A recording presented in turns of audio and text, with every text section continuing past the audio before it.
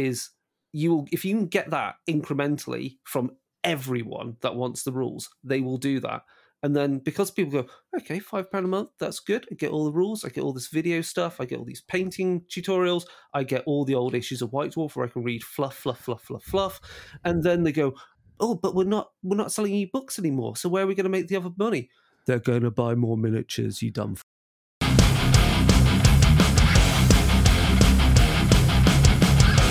How's it going then? How's gaming going? Oh my God, buddy. It has been a hot minute since we talked. And in that hot minute, I started working for a game store as a marketer. Oh, cool. Okay. Well, I mean, yeah, sorta. I mean, right?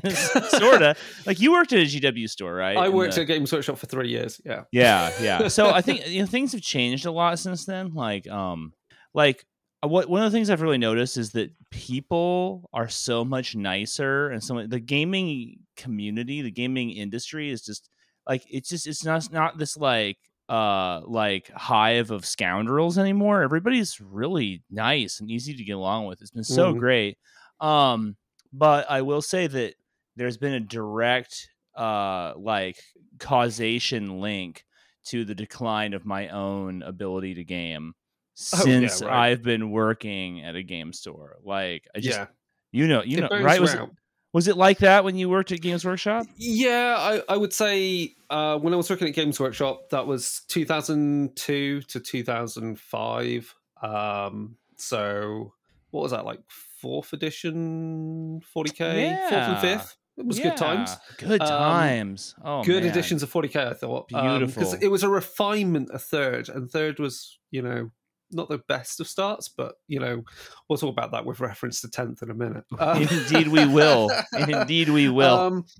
And like Warhammer was, I think, at a pretty good place as well, because like Tomb Kings came out then, and I had a Tomb Kings army, and that was pretty sweet. But yeah, like you play that and you're demoing things, and you're told, you should collect I know everyone goes on, like, yeah, okay, I get it. Lord of the Rings is a pretty good system and it works things, but I didn't have it in me to want to collect then a Lord of the Rings army at all. I just didn't give a shit. Like I could demo it, but I didn't give a shit about. I think it was just like it was nice on screen, but I don't give a shit about the minis. Like I think they've come on a lot since then, but I just didn't really give a fuck. That's hilarious. And I had my boss being one of my bosses at the time, because I was like, towards the end of my stint there, I was the longest serving staff member in that store. Oh my God. The staff member who'd worked the longest in that store. Sure. And I'd had 4 managers in that time period, which is crazy to think of. Because it shows how well they treat them. That's what that shows. Because they're moving up the ladder and they're going on to better things. Or just quit moving up the ladder. No, moving horizontally and being paid more. And obviously at the end of my time period, the area manager was like, you're pretty good, you should be a manager. And I was like, I'm going to be doing a PhD, so fuck that. I'll be paid more than a manager. But anyway, the point is, I had my manager at the time was like, oh, you need to collect an army. And I was like, look, you're telling someone who's an undergraduate student, you need to buy a Lord of the Rings army. You're saying I have to buy one. Where in my contract does it say I have to buy an army? If you give me the miniatures to paint, to have an army and play the game, I will do that. I will fucking paint. Yeah. You can buy me. You can get me at staff for free. I mean, obviously for promotional needs, a Army of the Dead, because that would be fucking easy to paint. Sure. And very few models. Yeah, right. And I will do that. But no, so I told him to fuck off with that. And before he started, the previous guy who was a manager, who was he's a friend of mine. It was under his tenure that we had our staff games night going. And what did we play during staff games night? Confrontation. And oh my goodness! And that was at the GW store. That was at the GW store. Oh my goodness! Wow. If Brian Ansell could hear this now, he'd just like jump up out of his chair. He'd just start running towards you. Oh no! It'd be Tom Kirby would have hunted us down for it. It was that time period. So yeah, I know what you mean. Like you because like now, obviously, what you're doing is like you're promoting what's the hot shit right now, right? Right. You're like Yeah. you're trying to like absorb all the new stuff, which I'm sure is great when it's other game systems. That isn't Warhammer 40k right now, but and then you're trying to promote that and help people know what they want to buy. But that's a lot of stuff, and I can't imagine what it must be like when you've got people collecting not just 40k, but like or GW, but like all of these game systems. I know, and you want to know enough of them because obviously for the store you can't just rely on Games Workshop and Magic the Gathering as being your cash cows, right? You've got to diversify the intake. What's and hopefully, here's really the thing about, in my mind, about running like a really successful game store is, and not like I own one or even run one, but this is what I have seen, this is what I've experienced, and this is some of the things that we kind of grapple with now, where I'm working, which is the employees that you hire. You probably want to hire people who are not just knowledgeable about the games, and it's shocking, Chris, let me tell you, it's shocking the number of people who will apply to a game store and know nothing about the product. They know nothing. They maybe know one game and they want to work at the game store because of that one game. They can't speak on anything else. So not only do they have to have an intellectual understanding of these various products, but you really want someone who's passionate about it so that because that passion will generate interest, it'll generate activity, it'll generate like sales in the store. But that passion, like, it comes from within the worker, right? It comes from within that person. And it's really one of these kind of Venn diagrams where it's like you're taking the thing that makes you want to get up in the morning and experience life, and then you're like selling it for an hourly rate. And then when the weekend comes around, you're like, fuck, I'm tired. Yeah, right. I'm tired. I want to watch Wheel of Time or some crap like that.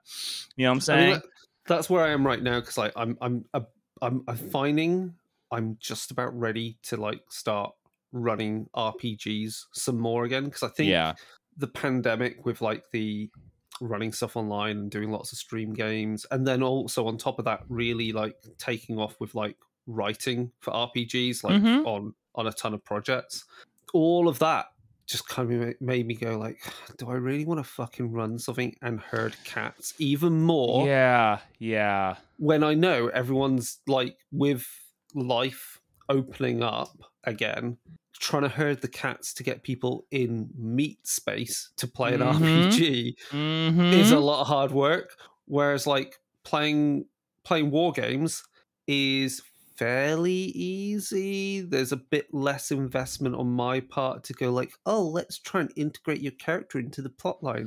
Which is pointless if you're not there for 2 fucking weeks. Like, at least with Necromunda, you're not there for 2 weeks. Well, that's on you. It is easier because there's only 2 people who have to agree on the day and the time and how long you're going to be there. You are right about that. It is, and I have been doing a little bit. I've been running again, and I say that, but I haven't actually the game that I'm running. We haven't met since July because we bought. I know, right? It's October.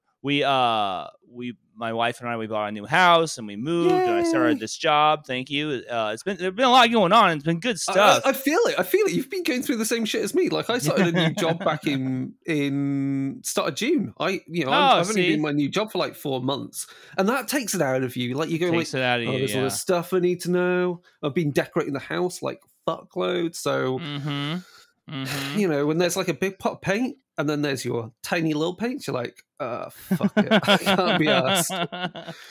But so I mean, seriously, in terms of games, in terms of games that I've played outside of a sanctioned event that I was somehow running for a store or part of for the store that I work for, it's been very minimal. I think I've played I don't know, less than half a dozen games of 10th edition that are that's more than me. that were motivated by my desire to play, and not like being part of a league or something. And then I've played a couple games of Cyberpunk Red Combat Zone. All right, yeah. So cool. And that's it. That's all I've gotten to do. And then everything else has just belonged to a game store, for which by the way, dozens of games, just Yeah. dozens of 10th edition games. I've played quite a bit. Wow. Okay, we can get into that. Like that's pretty much I thought would be the topic of this. Is like because I'm in a weird place. Like we're about 2/3 the way through a Necromunda campaign, and it's good with the cool. vehicles. Cool. It's pretty sweet. Enforcers, I am the underdog in the campaign because we start off with the Dominion rules, and I've said this on the last episode. Enforcers get fucked over on that. I am super stoked with the new Necromunda book coming out that has new Enforcer stuff and Squat stuff and Vansar. Hang on. Vansar and Enforcers? Hurrah. Hang on. So, wait. So the Dominion rules, is that... Because I remember I was in a Necromunda campaign. It doesn't seem like it was that long ago, but I guess it was kind of a long time ago. And we were having this problem too, which is that there is some kind of rule for Enforcers about territories, right? And like who can trade them. You can't claim territories. So what happens is the Enforcer gang has a precinct house which provides a stipend, and then if you fight for a territory, you can claim it temporarily and police it and therefore get some creds from it, or you can assign it to another gang. And that's because the Enforcers have their own campaign goal, which is to be peacemaker, which basically means you ensure that no gang has more territories than any other gang in the campaign. So long as you've got 2 people at the end of the campaign on equal territories, you win peacemaker. So okay. That somehow escaped us when we were playing it. Yeah. This whole thing about the Peacemaker, this is the first time I ever heard it. When we were running it, it was this big, all this like back and forth, and kind of like everybody was up in arms about like, well, what does it mean that the Enforcers get to trade territories? Because on some level, that seems like it's the most powerful thing in the game. If you can do that, that just seems like super duper powerful. It's not really trading, you're just assigning it. I mean, I guess you could do a barter system where you've basically got multiple gangs bidding for you. Exactly. Nothing prevents it. Who wants this territory? Right. More? Give me 100 creds. Yeah. It's like the shield, right? You just I think that needs to be written into the rules. But I think it needs to be written into the rules too, because people seem to argue about it. And to me, it seems very intuitive that that's part of the rule, which is that you're like Vic Mackey, and then you hold a little port, and you're like, oh, so which one of you scumbags wants to run this territory? I'll be taking your bids starting now. You know what I'm saying? Especially if you're playing Dominion, of course, right? Certain territories obviously give certain special boons depending upon what gang you are. Right. So you're like, oh, so House Cawdor, you really want this, don't you? How bad do you want this one? Oh, you want it bad. Yeah. Give me 200 credits. Yeah, and some Archaeotech. There's a whole economy inside the game that the game is on some levels somewhat about. Yeah. And the way that the Enforcers feed into that economy is both very powerful and I think very compelling, even though it might not feel super good to all the players. Go ahead. There's some balances in this, of course, because the other thing the Enforcers get is if you police a territory, you get so you fight a game, you claim the territory, you police it again. You also get like D3 plus 1 reputation. I think it's D3 or D3 plus 1, whatever. But you get more rep on top of what you would get from just winning the game as well. So you're also more likely of winning the whatever the title is to have the highest reputation in the game. So you are odds on likely to get that trophy as well. And the other thing is, and this has only happened to me once now so far in the campaign, is if a ganger dies, you get a free. You don't have to buy a Juve. You can't recruit Juves actually as an Enforcer gang. You get them for free when a ganger dies. And if you use all the new house books, Juves, you pay for a Juve, they come with nothing. So you have to buy their armor and starting equipment, blah blah blah. When you get a rookie, they come with armored unsuit, flak armor, stub pistol. And Magnicals. So a really good kit. You're getting essentially for the death of a ganger, you're getting someone that's worth about 125 creds, and the benefits of being a Juve, which means they go up and they don't get the experience tax by taking advancements. So it swings and roundabouts for them. It seems to me to be a crazy powerful gang because it has like the old Necron vibe where it's just like, oh, we do everything different than everybody else. Which to me, when GW writes a game and then you look at the factions and you're like, well, which is the thing here that behaves in a way that is completely contrary to the way everybody else behaves? That thing is going to usually be super powerful. Yeah, because. Like I love GW and their willingness to color outside the lines and be like, let's experiment with something wacky.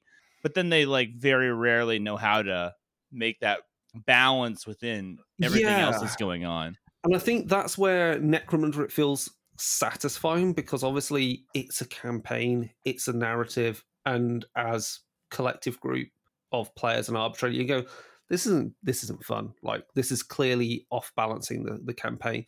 Let's dial in a few things to give some balance into it. And we've recently got the underdogs gang tactics cards, and using those, which of course my gang is the underdogs. They're so less creds than all the other gangs. Really? I'm just taking by like 400, 500, 600 creds compared to the other gangs. Wow, no kidding. So I'm taking some of these cards, and some of these cards are literally like, if at the end of the game play this card, get 2d6 times 100 creds or something stupid. It's like, you're basically getting a ton of creds for free and then other stuff. So they're helping a bit to balance things, and so the flavor's there. We've got the plan is tomorrow we're doing a multiplayer game where we're going to play demonic possession. So a random member of a randomized gang out of the 4 taking part in the game will be subject to being demonically possessed,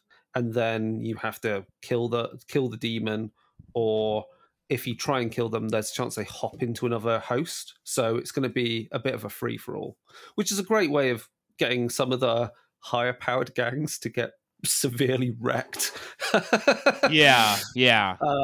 So that's going to be fun. It's just been really good. I mean, with the vehicles, I think it's been a lot of laughs. They're tough as they are such a new dimension to the game, because they're like, when you play Necron, you go, fucking hell, like a metal gun is like scary.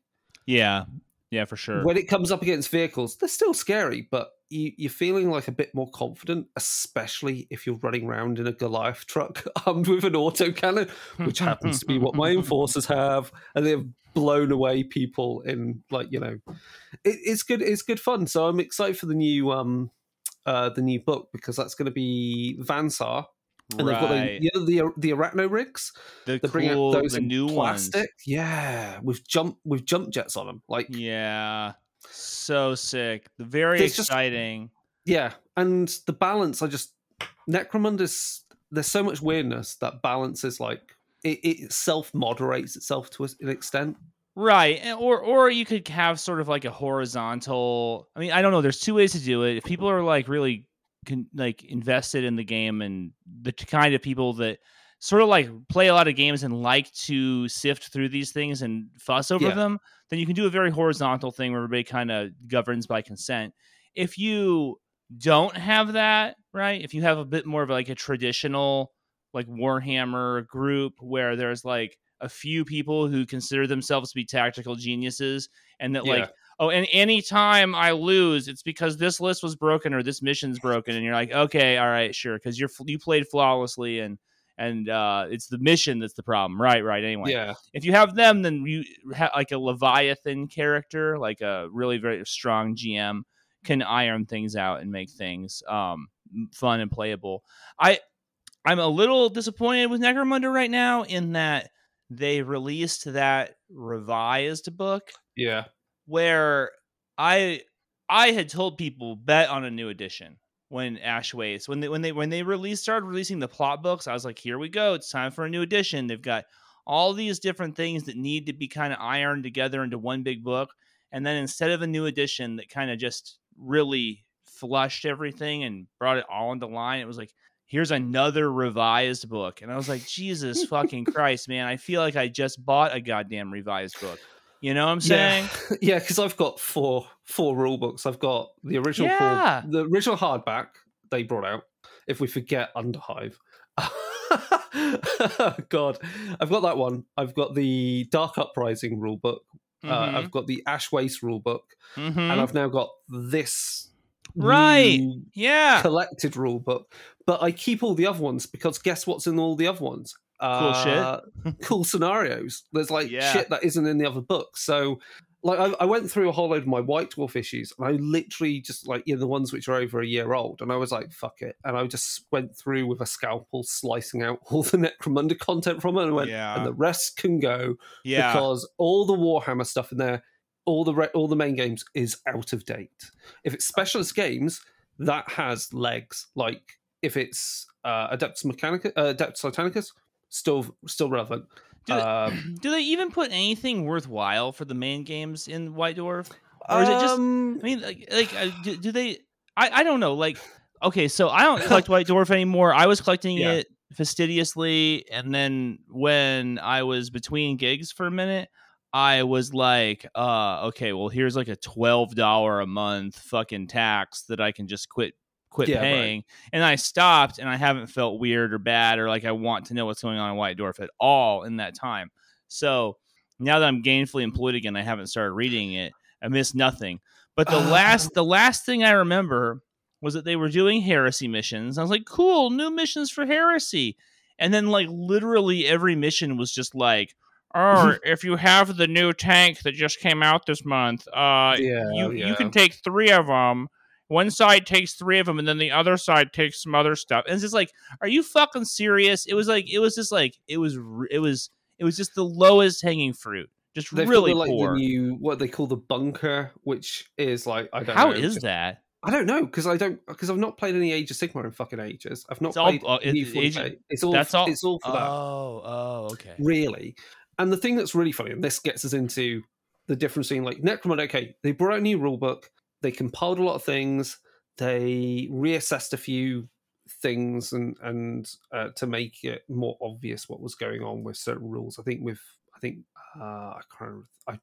can't remember the change. Oh, like it, the injury table is much more expansive now in Necromunda. But these are things which are more like they feel like quality changes. I still think they could have done some refinements, but overall, like you get experience more in the game more often and shit like that. So it just feels a bit faster as well. Like things level up a bit more. It just feels better. It does feel better, but it is another fucking rule book. I know that whenever they release something, it's going to be good because it has been ever since 2017 or whatever when the new one dropped. It's been good, and I believe that it has a really high bar of quality. The problem is that I don't play Necromunda. It's not like my primary, so I don't play it like every month, even every year. Like I don't know when the last. I think the last time I played might have been in 2022. And wow. In order to like justify buying it, and then when you do get a game together, like say it's every couple of years, Necromunda comes back around, then you gotta tell all your friends, "Oh, gotta go out and buy this dumb rule book again," and then everybody starts dragging their feet. Oh, can't I just use the books I got already? And it's just kind of like. I have no doubt that the quality is there, but like unless it's an entirely new edition that irons out everything, at this point I already got this big pile of gang books and ash wastes and shit that I can cobble together using my GM brain. Do I really need a new book? Do I really need a new core? I think that's where currently Necromunda kind of feels like that if you haven't got the new rule book, you're still okay. Yeah. Everything still works, and even the new campaign books coming out will still work. The changes in the core book are more like it's not a massive like whiplash kind of like change. It's like it's clearly a quality of life change to how your campaigns will run, but they're not like it's not a dramatic thing. So in that respect, if people have already got the Ash Waste rulebook because that only came out like 6 months before or so. You're not feeling like I don't think the pressure is really there to go out and get the big hardback unless you're like, fuck it, I'll get it now because having an extra rule book is actually quite useful when both rule books are pretty much got everything in, but you need to refer to the main one for like maybe the injury table. Sure. Whereas like, then we get into the main topic. 40K. Oh boy, here we go. Right.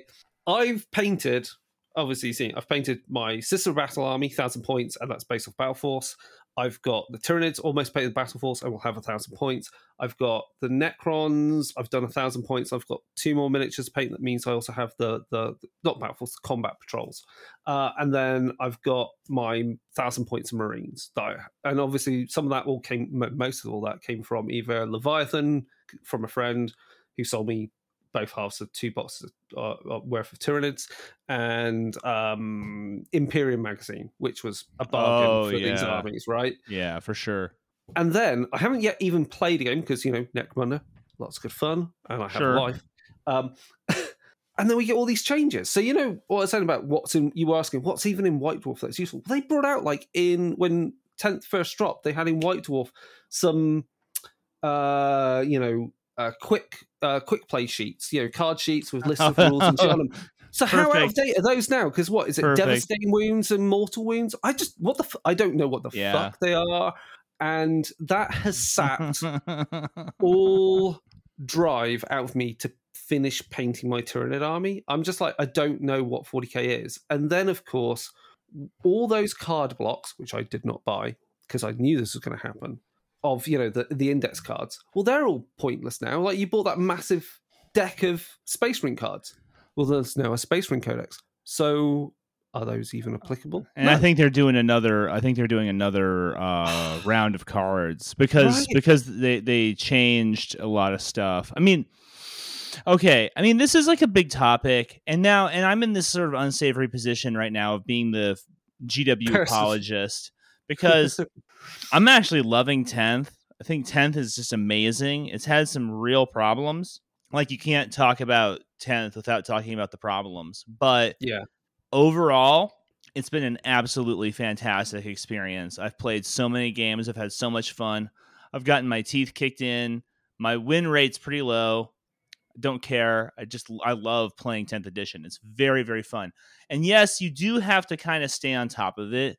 And yes, the printed material becomes obsolete very quickly. But I think that the real problem there isn't with 40K as much as with the two elements that are sort of at war with each other inside of Games Workshop, where on one hand, you have what I imagine to be a much more sort of youthful kind of like 21st century product design component who are saying there's no such thing as books anymore, guys. We need to stop publishing books. Right.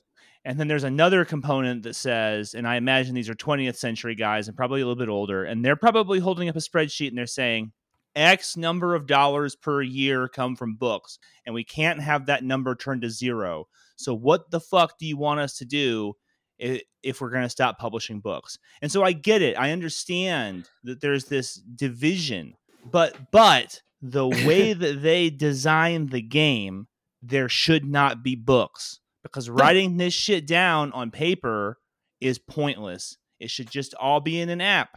It should just all be online.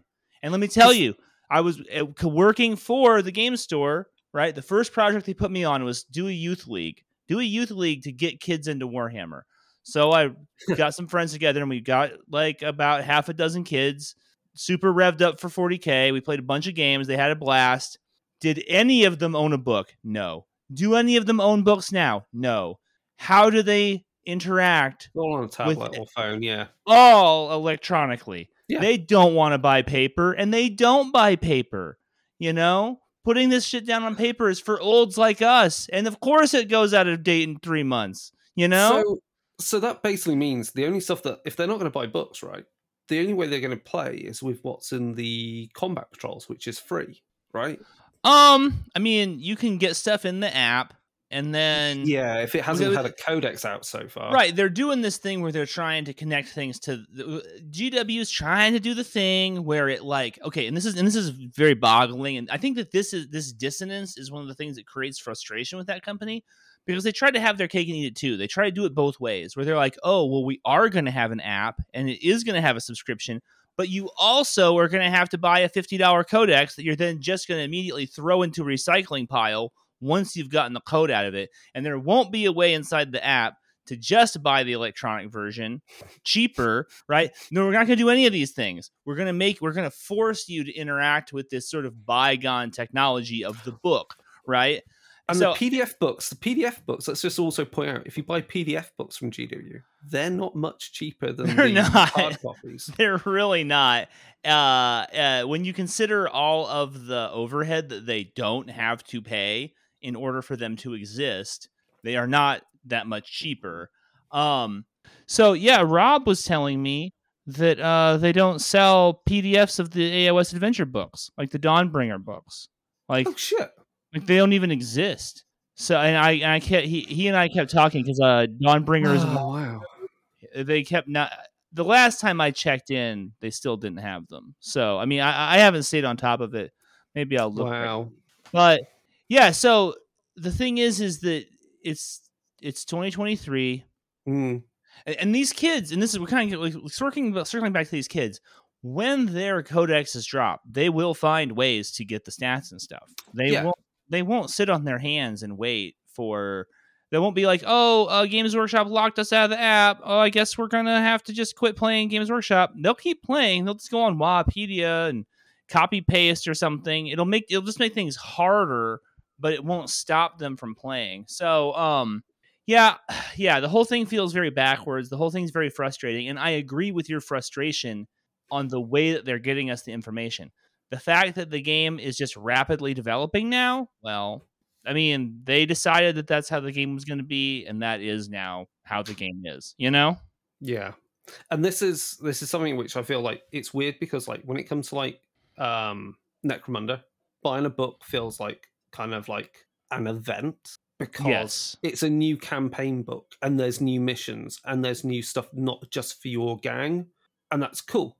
And then when it comes to like Warcry, it's kind of similar because normally new warbands come along with a new campaign booklet that's specific to them and some new terrain. So like, and Warcry, I've played some more of recent edition of the new version of Warcry. Reactions are cool, love them. It makes the game much more like you're going like, oh shit, my warrior's going to get totally trounced.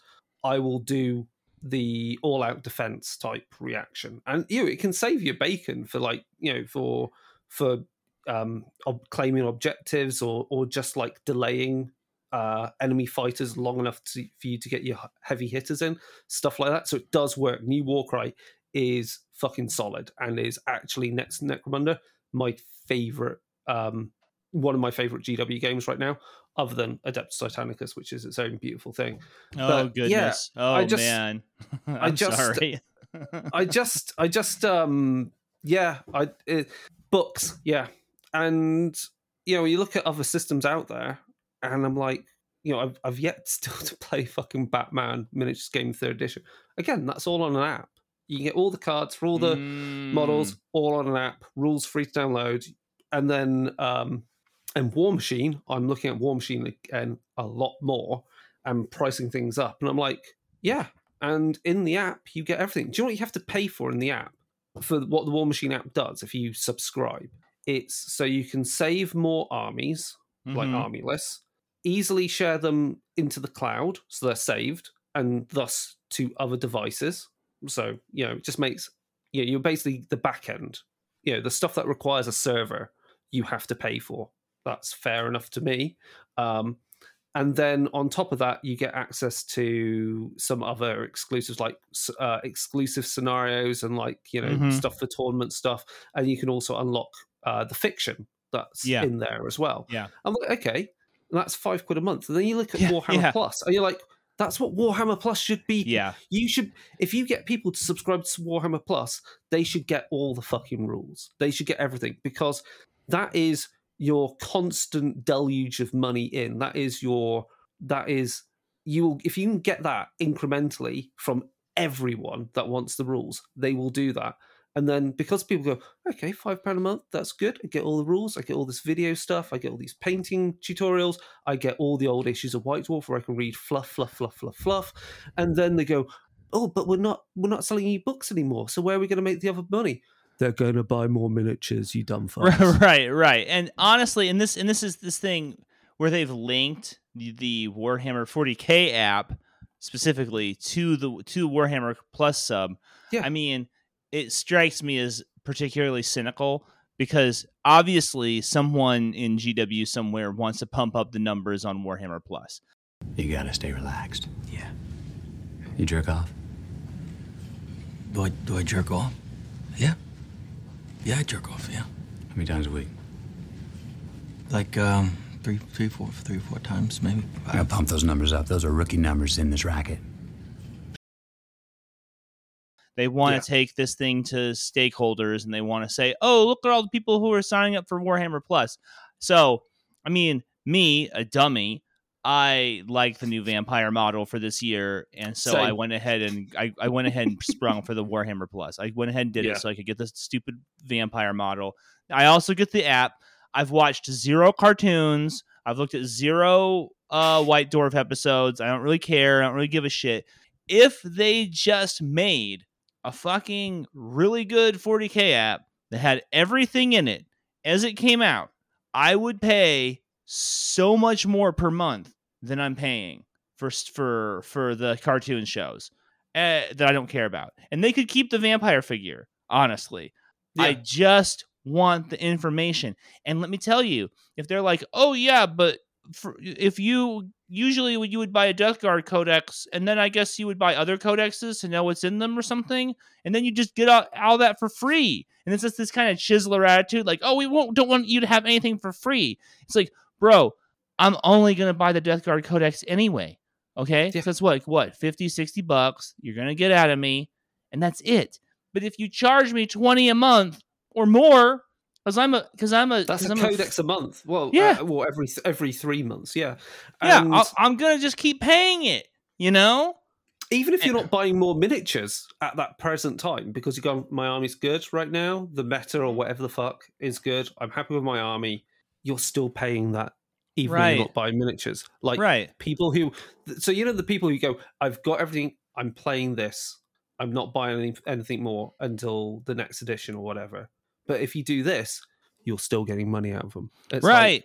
You're still rinsing them for the money because sometimes I need to check on what the Thousand Sons can do. And sometimes I'm like playing a game and what the kid across the table is telling me about their army sounds a little too good to be true.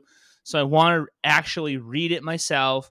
I'll pay for that privilege. Not to mention, and this is the point that you made previously, which is, like, if I'm just sitting around and I have nothing to do, like I'm in a doctor's waiting room or something, and I start dinking around with, what can Blood Angels really do? Like, what if I use one of these new detachments to really try and build a Blood Angels army? What would it do?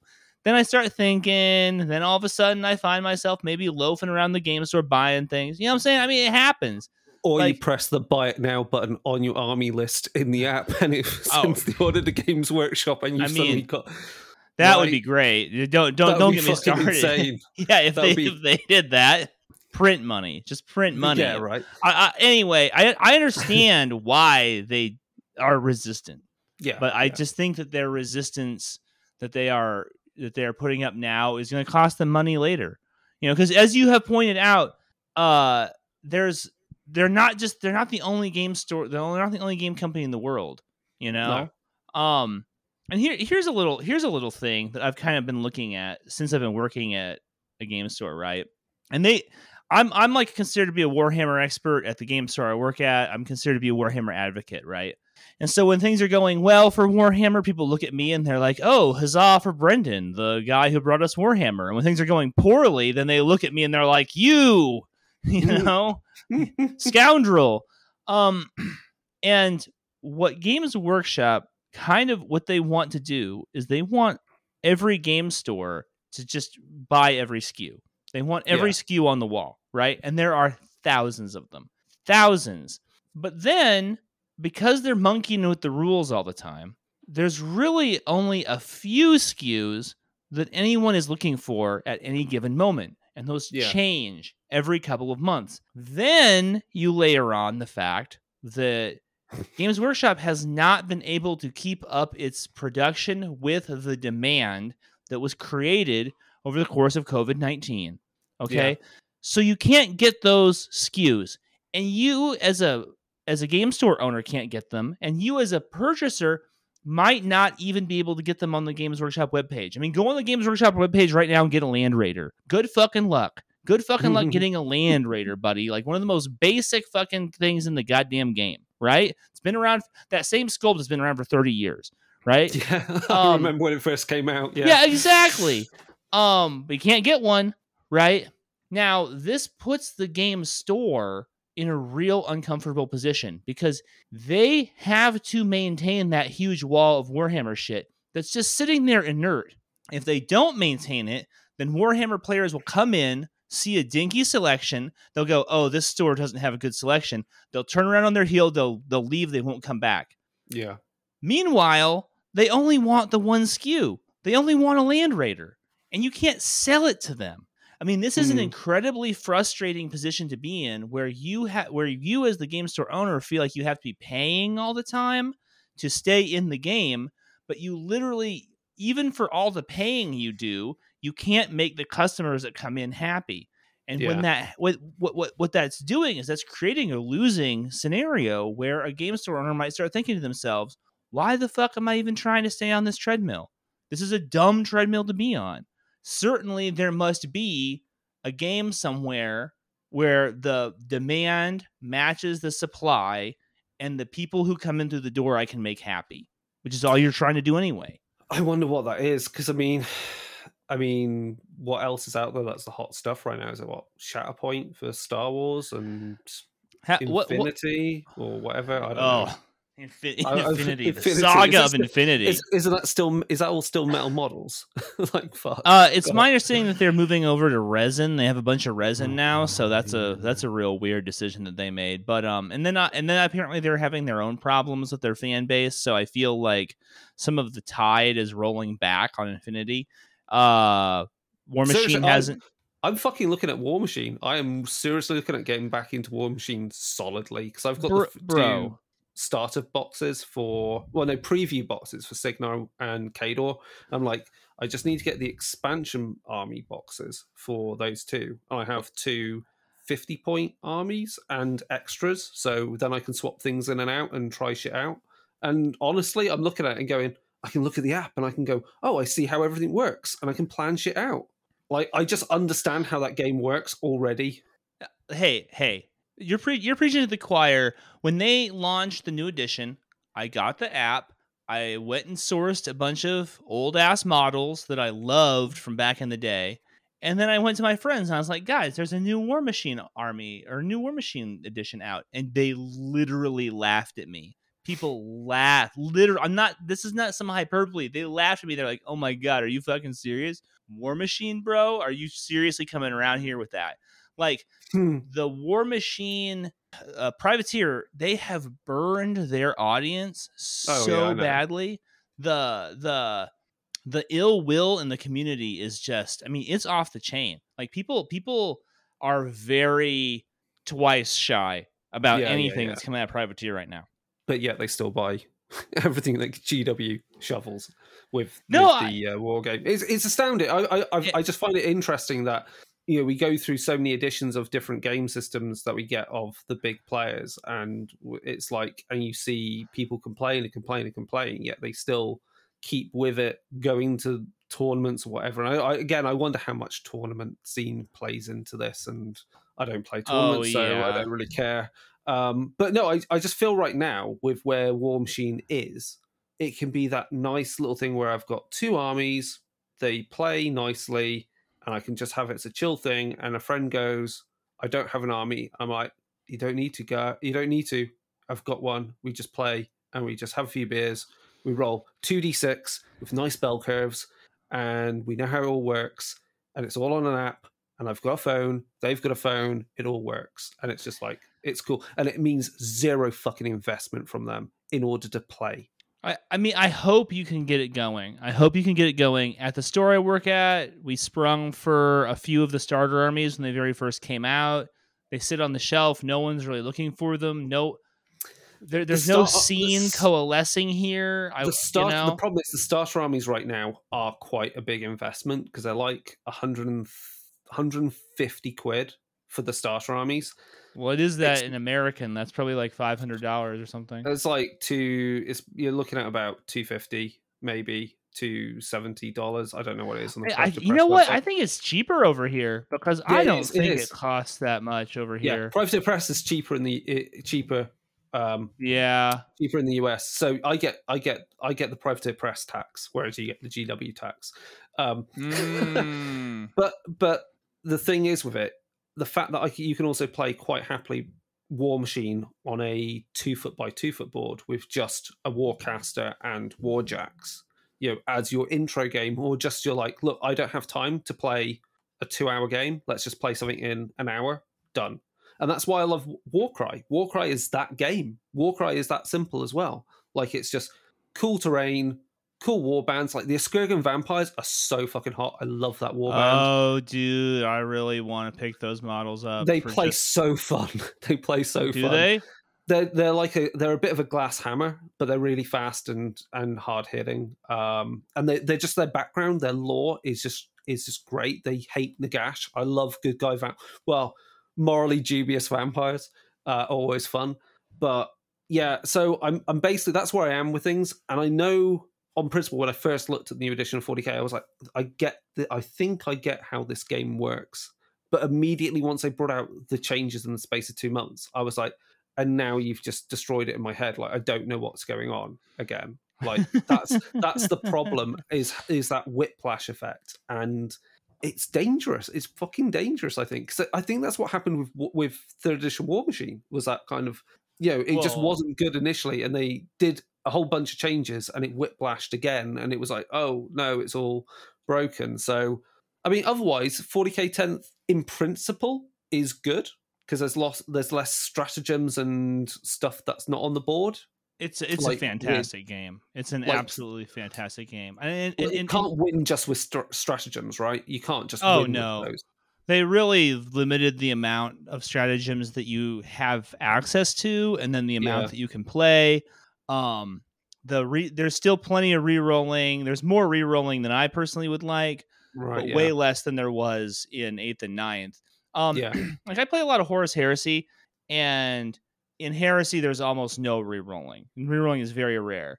And so it's more, it's re-rolling is more like uncommon now. It's like an uncommon thing. Yeah, Necromunda hardly re-roll anything.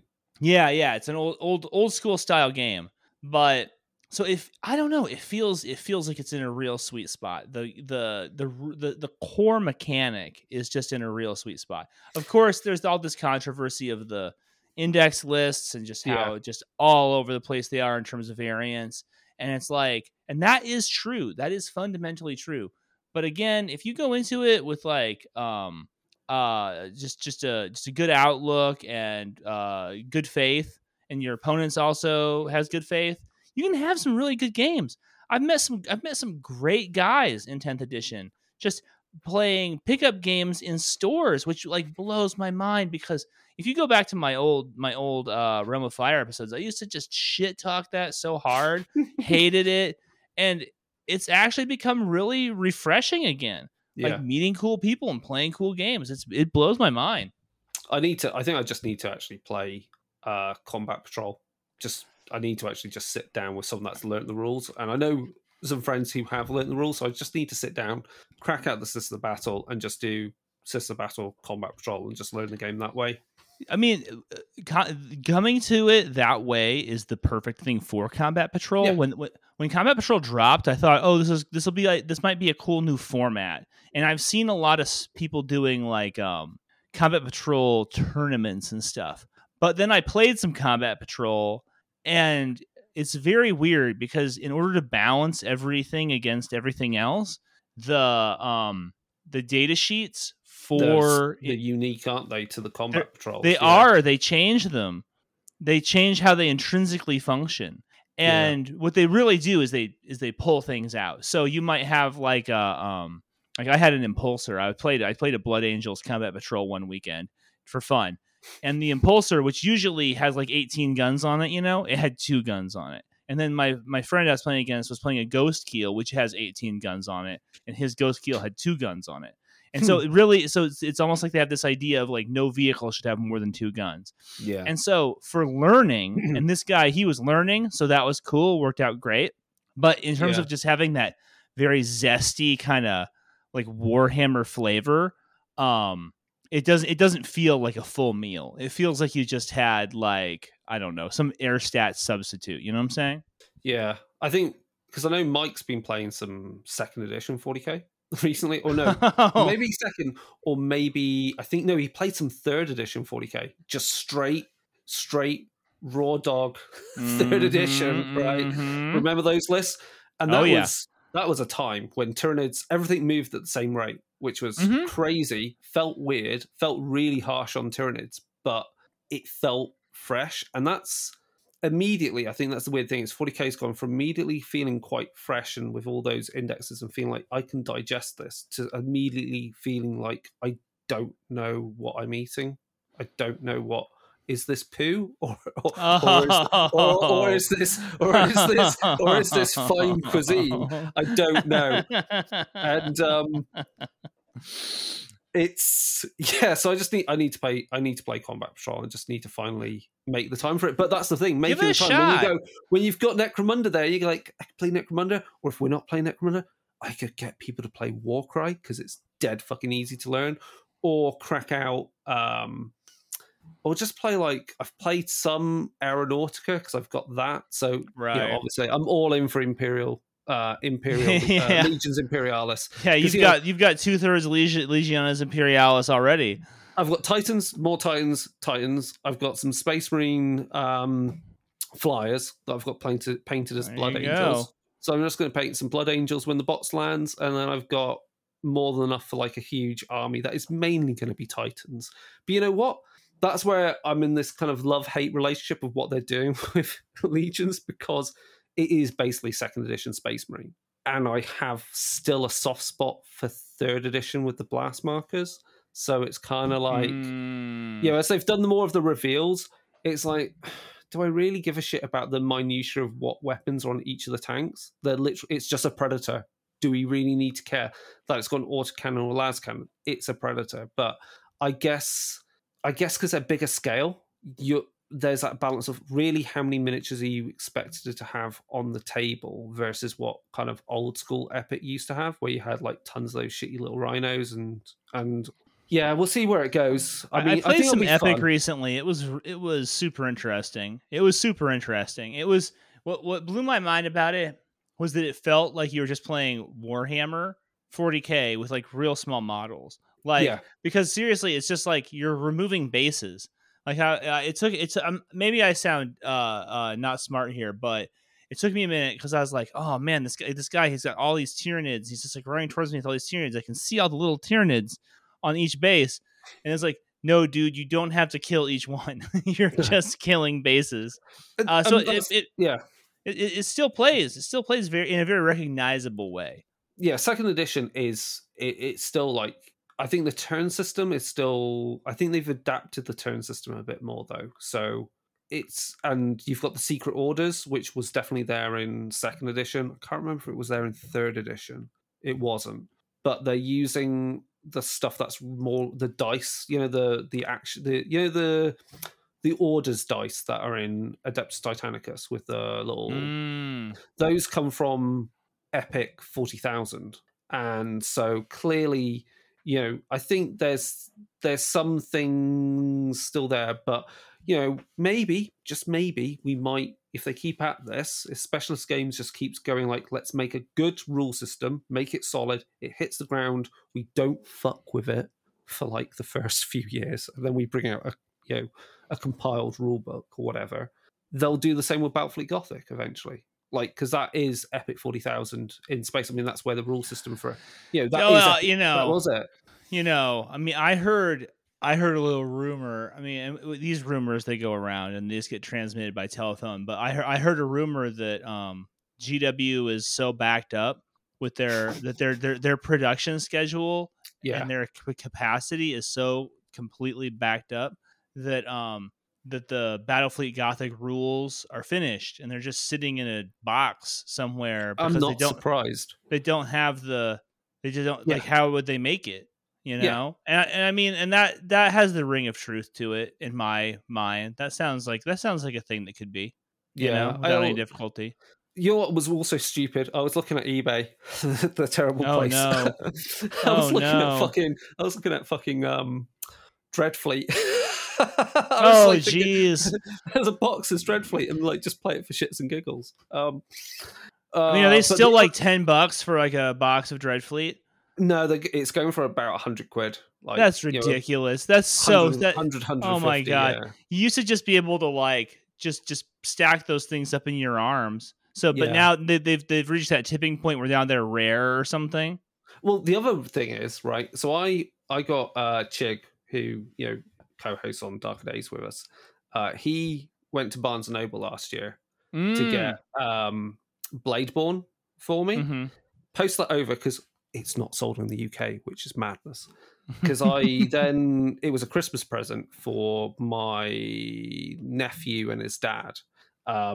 And because I was like, yeah, okay, Curtis is like, you know, he was 6 at the time, but they've been getting Imperium magazine, so he's okay with stuff. He's obviously in a year matured a lot, actually. And he gets it. He gets how Bladeborn works. It's just Warcry Light on a hex grid. It's fucking great. That box is amazing. Like, I shit you not. It is super cool. And I painted up the Slaanesh Underworlds warband. You know, the one with the Slangor. Because in Bladeborn, great warband. You get other cards for the other warbands, and they're all Chaos warbands or a Skaven one as well, like from Underworlds that you can use in it. And when I went over, we took that and I was like, there you go, that's a birthday present, painted. We're playing with those, and it's just so good. I was just like, Jesus Christ, Warcry doesn't, like, they've just brought out that Warcry intro set with the vampires in it, also from Underworlds. But I think Bladeborn would have been a better intro, like a far superior intro. So Curtis is inherited. Funny. Go ahead. Sorry. I was going to say, Curtis has inherited all of my first edition Warcry stuff. So he's got all the books I had nice. and all the cards.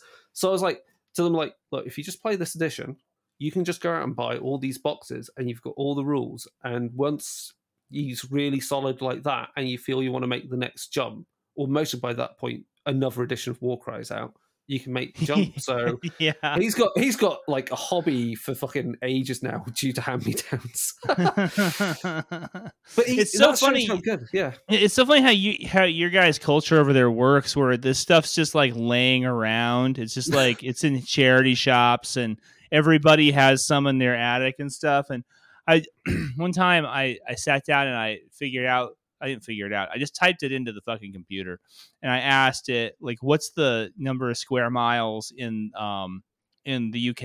And then what's the number of square miles in Arizona, right? And Arizona actually has more square miles in it than the UK, which blew my mind to think about. And I was just imagining, like, what, like, if you took all of Games Workshop and just compressed it into Arizona, like, what would the culture of Warhammer be like, and how different would it be? Yeah, just really small. I mean, wouldn't that mean you have a Games Workshop out in the middle of a desert somewhere? Like, fucking hell. Yeah, well, I mean, I think we have a surprising number of them in Arizona now, which considering where we were years and years ago when I first started this, but like. Just the density of it. I can't imagine the density of it. I just thought something, and this reminds me of something I got told by the guys. Company no longer exists; it liquidated. Grimlord Games, who did what was it? It was a tower defense game where you played the monsters versus the villagers. Village Attacks. There we go. Does exactly what it says on the tin. So their miniatures for that. The restic, that kind of like PVC plastic, which doesn't use, you can't use plastic glue on because it's not it's not polystyrene.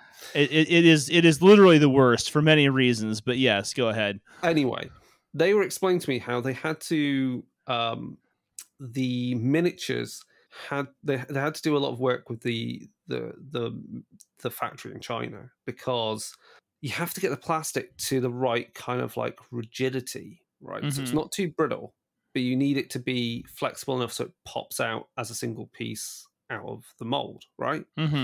Now, when it's in transport in shipping containers from China, obviously part of the places that it goes is very fucking hot, right? In a solid metal container, sun baking down, you've got an oven, right? So what happens to the plastic is it has a phase transition, which basically means the crystal structure starts changing on the plastic. And that's why what originally looked like really sharp features go soft and things look a bit smooth, because the plastic actually begins to flow a bit. Oh, so really? It just made me think, all the people with, all these games still using that type of plastic out in the hellish desert wastelands of the UK as well, Europe and wherever as the world burns, right? The only miniatures are going to survive are either if they're white metal or Games Workshop plastic, or plastics like Games Workshop ones. Everything else is going to become brittle. And the other thing was on the painting phase, just this week, Chris Peach and Patrick and Jeff, they had on, can't remember his name, guy but he makes some miniatures. He was explaining how they cast a lot of stuff in resin rather than using metal, because the cost of metal has gone through the roof. Hard plastic, obviously, as we know, making steel molds is incredibly expensive. So obviously making things in resin, he was talking about how obviously people go like, oh, 3D printing is going to like change the world. We need to buy metal plastic miniatures of Games Workshop. We're just going to print our own. He was explaining that because this guy comes from a background of miniature making, like professional miniature making for like TV, film, advertising, scale models for like, people on their fucking, housing estate models, whatever.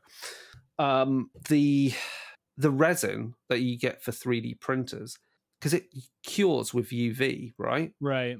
So over time, the miniatures, even though they've got paint on them, are still going to get penetrated by UV light, right? So they're constantly curing, and the curing process makes them more and more and more rigid, to the point they're going to be so brittle they shatter. So those miniatures you've printed out, he explained, like likely in the space of 5 to 10 years will just fall apart. I mean, it's a bit like lead miniatures, because that also kind of thing happens with lead over time. Lead degrades and becomes kind of like fluffy. Oh, interesting.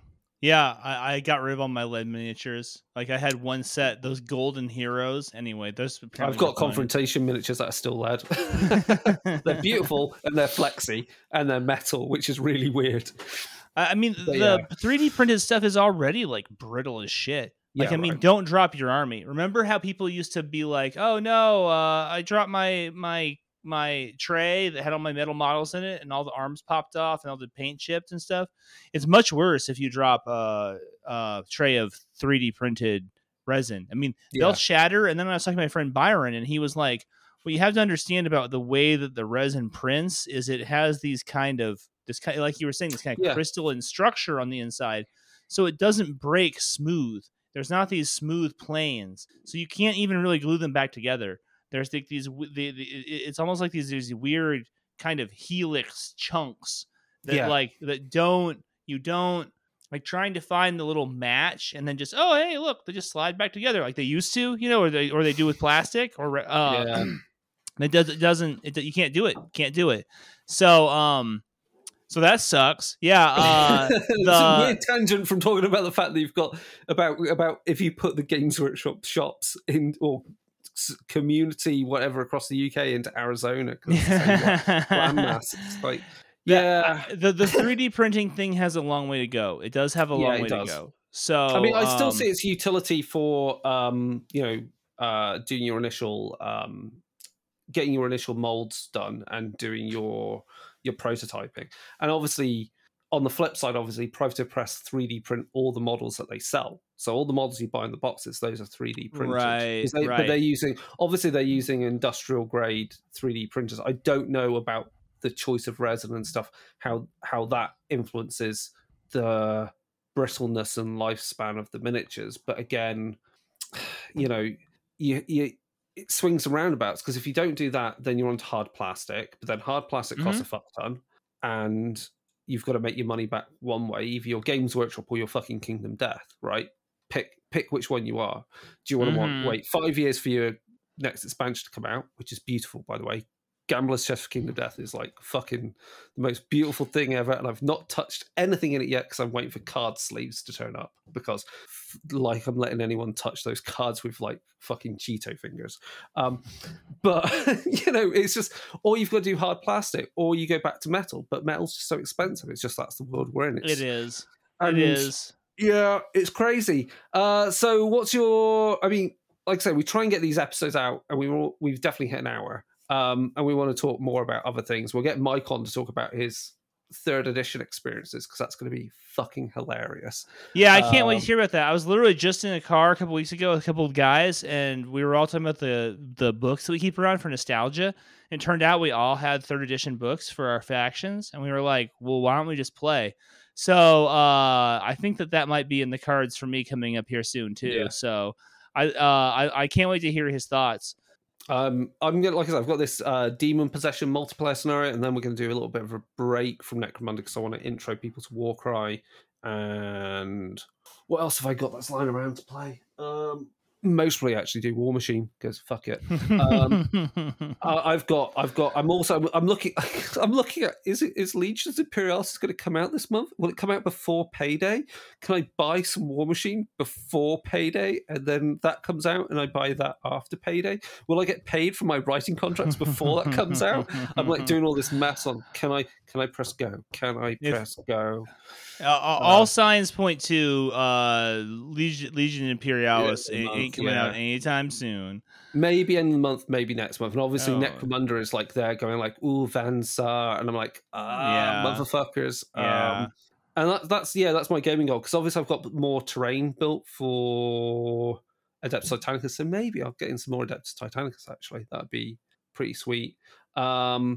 Oh, yeah, and we'll wrap up Cyberpunk, because I've been playing the new... I can't believe you're not playing Cyberpunk. It's like right up your alley, man. Yeah, I don't know. I mean, I was like, the miniatures look kind of nice. I think just too many things were competing, and like Necromunda won out, because... It's a similar game in a certain way. Yeah, because over the pandemic, I got like, Dark Uprising. I basically collected a shit ton of terrain, a shit ton of gangs. Pandemic was over, and I've started a campaign. So I'm basically playing the game that I wanted to play when I was 15 years old, when I was playing Necromunda back then. I'm now playing the Ultimate Edition, which is like amazing. So yeah, how does Cyberpunk compare, like gameplay wise? Like, is it very different and fast, or is it just? It's super super fast. And one of the things that is that I love about it, that I absolutely love about it, is it doesn't have rounds, so you can't ever out activate someone. So if I have what happens is that, like, when you've burned out your character's activations, and each one has a number of tokens on them, and when you activate them, they turn over a token, and they use that token corresponds to a die that they then use to test to take an action. When you're out of tokens to activate, basically you have to quote unquote inspire your gang, which means that they take a rest, and then you can flip over all your tokens. Now, there are these little characters. There's the equivalent of Juves. They're called Gonks. And if you play Gonks, then they can act during the Inspire round. But that always just means that there are no rounds in the game. You're always just playing. It has a very kind of like Mahjong, sort of dominoes kind of feel to it, where it's like you activate someone, you take your actions, you make your play, and then you pass it to the other person, and then they take their actions, they pass it back to you. You're just going. It's very cinematic. The mechanic on it is a linear dispersal, which from a tournament tactical standpoint, I don't love, but from a fun standpoint, I totally love, because it's incredibly swingy. you roll a 12 and I roll a 1, you win. You know what I'm saying? Yeah. What am I going to do about that? But it creates really just fun, all that fun that you have when you're playing Warhammer and the dice just fuck you and everybody goes, wah! You know, that happens all the time during that game. And it's just a really fun game. I've been having a blast with it. And tons of gangs out now, very accessible. Yeah. Super great. And that's the thing I'm going to go with. Like, I'll try and see if I can fit into my little brief Necromunda break is actually sit down and play Batman miniatures game, the 3rd edition of it, because again, because all the stuff I've got is the Arkham, the Arkham Asylum, Arkham City style designs of all the characters. So that's what I wanted to collect, and I just want to play that. So I've got some boxy MDF buildings to do multi-story, and I've got you can use the Garden of Moor, wouldn't look out of place. Heck, even Zone Mortalis wouldn't look kind of crazy as a Gothic style, factory in Gotham. Like it could easily look like Ace Chemicals. Oh, for sure. So for sure. I just want to play that and try it out, and because it's got some mechanics in there, the way that combat works, with how dice pair up when you're doing a combat when you're opposing, because you have to beat their dice and so forth. It's kind of seems vaguely similar to how Confrontation used to work. Mm-hmm. And then the other thing I really wouldn't mind getting out and playing again is Hybrid, which was by Rackham, so in the Confrontation universe, and that was kind of like their dungeon combat kind of game. And I've got pretty much everything that ever came out for that. And that game's like 20 years old. And if you look at the designs of that, like the tiles, the artwork, the amount of fucking text they put on cards was insane. I was like, you French people are mad. But game design was in a different time. It holds up. It holds up. Like very few games, I feel, even today out of Kickstarter, like match it for its design level. So yeah, I've got a few things on my list I want to try and play, but I think mainly get people into Warcry so I can then do that as a break from Necromunda, because I think my player base is already like thinking, once the Dominion campaign's over, what's the next campaign we're going to play? Because everyone's like starting to think of, I might play a Delac gang, and I'm there going like, Enforcers were fun. Let's play some Gene Stealers for fuck's sake. Classic. Play some Gene Cult. I want some crime. But yeah, it is definitely interesting times with gaming, and I think the thing we're just suffering from is GW's backlog and a lot of different things, and again, like how people, I think the thing which is sad when you said about how people don't want to try War Machine again, it's the same thing of like with role play, like you're trying to suggest something that isn't D&D and people look like you just spat on their grandmother, like I don't know, maybe it's just over here, but I feel like we've been experiencing a lot of the backlash of their attempt to essentially own role playing, and one of the things that has been noticeable at least in the Arizona role-playing community is that people don't want to play D&D. Well, I mean, that's not really true. You say you're going to have a D&D event and it always sells out, but I mean, they definitely hurt a lot of people's feelings when they did that. And I don't think that their market position is nearly as strong as it would have been if they had just said keep publishing your Kickstarter books. No one cares. Yeah, it's... as someone that has written for D&D based Kickstarters for Iron Kingdoms, when that went down, it was like, oh shit! I was like, what? I was listening to Wayne, obviously, I don't want to give anything away, but obviously, it was kind of like, I just had to wait to see what the higher ups would do. I was like, oh shit! Like, what we doing? No, Cubicle 7 went down a different way. They've got their what they call C720 or 20, which they're doing their own D20 D&D, let's call it Heartbreaker. That's basically what it is. Sure. They're doing, but you could essentially, so that you can pull out D&D, you can put that in instead, and it will run fine. And then the other thing which I want to run, actually, we should sort that out as a streamed game. That'd be fun. I've got Cyberpunk.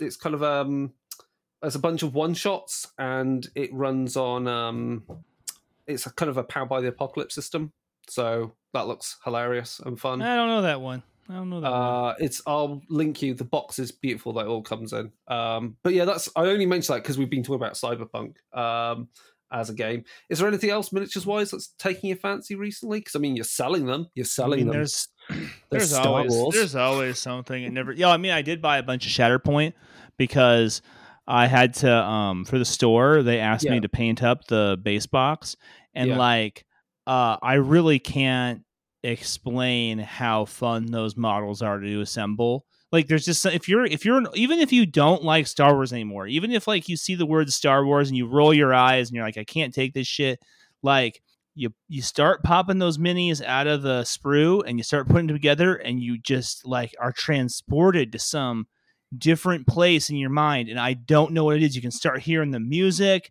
and you start putting them together, and then you start painting them, and then you're like, man, I'm jacked for fucking Anakin Skywalker. What a fucking great character that was. And you're like, what am I saying? Like, it's like, I mean, even if you don't, I've never played a game of Shatterpoint, but I've assembled a shit ton of the models, painted some of them, and they are so fucking fun. It is like the ultimate like hobby case game, because you can just get your favorite guys and you just put them together. Whereas them. I've got Kingdom Death stuff put together. I have put together a new monster actually recently out of a expansion which I'd forgotten I had, or not forgotten. It was just sat there, and of course that transports me to a world where the sounds are all wet and sticky and sloshy, and you're like, giant pile of penises. Like, yes, very much. Dismembered penises. Yeah, it's the Sunstalker. It has a penis. Yeah, it's but no, the new stuff's really good because you know the one thing with Kingdom Death is the multi-part armor kits. While nice from the core game, they had that problem with the multi-part Space Marines. Like, you could fuck up the poses quite easily unless you really knew what you were doing. Whereas now what they've done is a whole load in the Gambler set. You've got a whole load of like what they call character poses. They have a dynamic pose. They're monopose with a particular armor kit, so you can represent your survivors with different combos. So yeah, I just need to attack that giant pile. But like I said, I'm looking at Tyranids, which I haven't got many to paint to get that. They'll be fun. They'll be fun. And my desk was untidy, and now I've tidied it, so maybe I might be able to do it. But there you go. Right. Well, I guess that's us done. Fuck it. Right. If you don't agree with us, you think the podcast is shit, email us at darkerdaysradio@gmail.com. We'll do more of this. Brendan, obviously you're welcome to come back when there's some more shit to talk about gaming. Can't wait. Tell us about Shatterpoint. I'll tell you about more Warcry or Kingdom Death or whatever. If you want to get more stuff, go to the Discord, go to Threads. We're even going to have something on Blue Sky, so you can find us Dark Days Radio everywhere else. Mike and I are going to finally fucking record the last of the Chaos Gods episodes for Darkhammer, and then I will finally get my thumb out my ass and record for Dark Iron about the Orgoth for Iron Kingdoms, because the Orgoth are cool and they've actually got miniatures. So my God, yeah, you got some shit to do, son. There's loads, but and then there's what is it? There's Game Hole coming up, so Crystal's going to be at some events. Yeah, lots of cool shit going on. Yeah, cool. Well, it's great. It's great being on. Thanks for having me. I'm trying to get back into content creation, just kind of guesting here and there, but in the meantime, I'm doing some videos. I haven't put one up recently, but I have a whole bunch that I need to get cut, just like you were saying. If you would come find me on YouTube at Death by Roleplaying, and then I've changed my old Instagram to Death by Roleplaying. Nice. So you can find I'm posting intermittently on Instagram again. I'm posting intermittently on YouTube again, and then just hoping to get that all kind of revved up back in that game. So thanks for having me on. It's been fun as fuck. Yeah, it's been really fun. We'll get you on again, and we'll berate Mike about ancient Warhammer. No, yes. We've got to talk about it. Brilliant. Right, that's it. Bye, motherfuckers. Goodbye. Have a good night.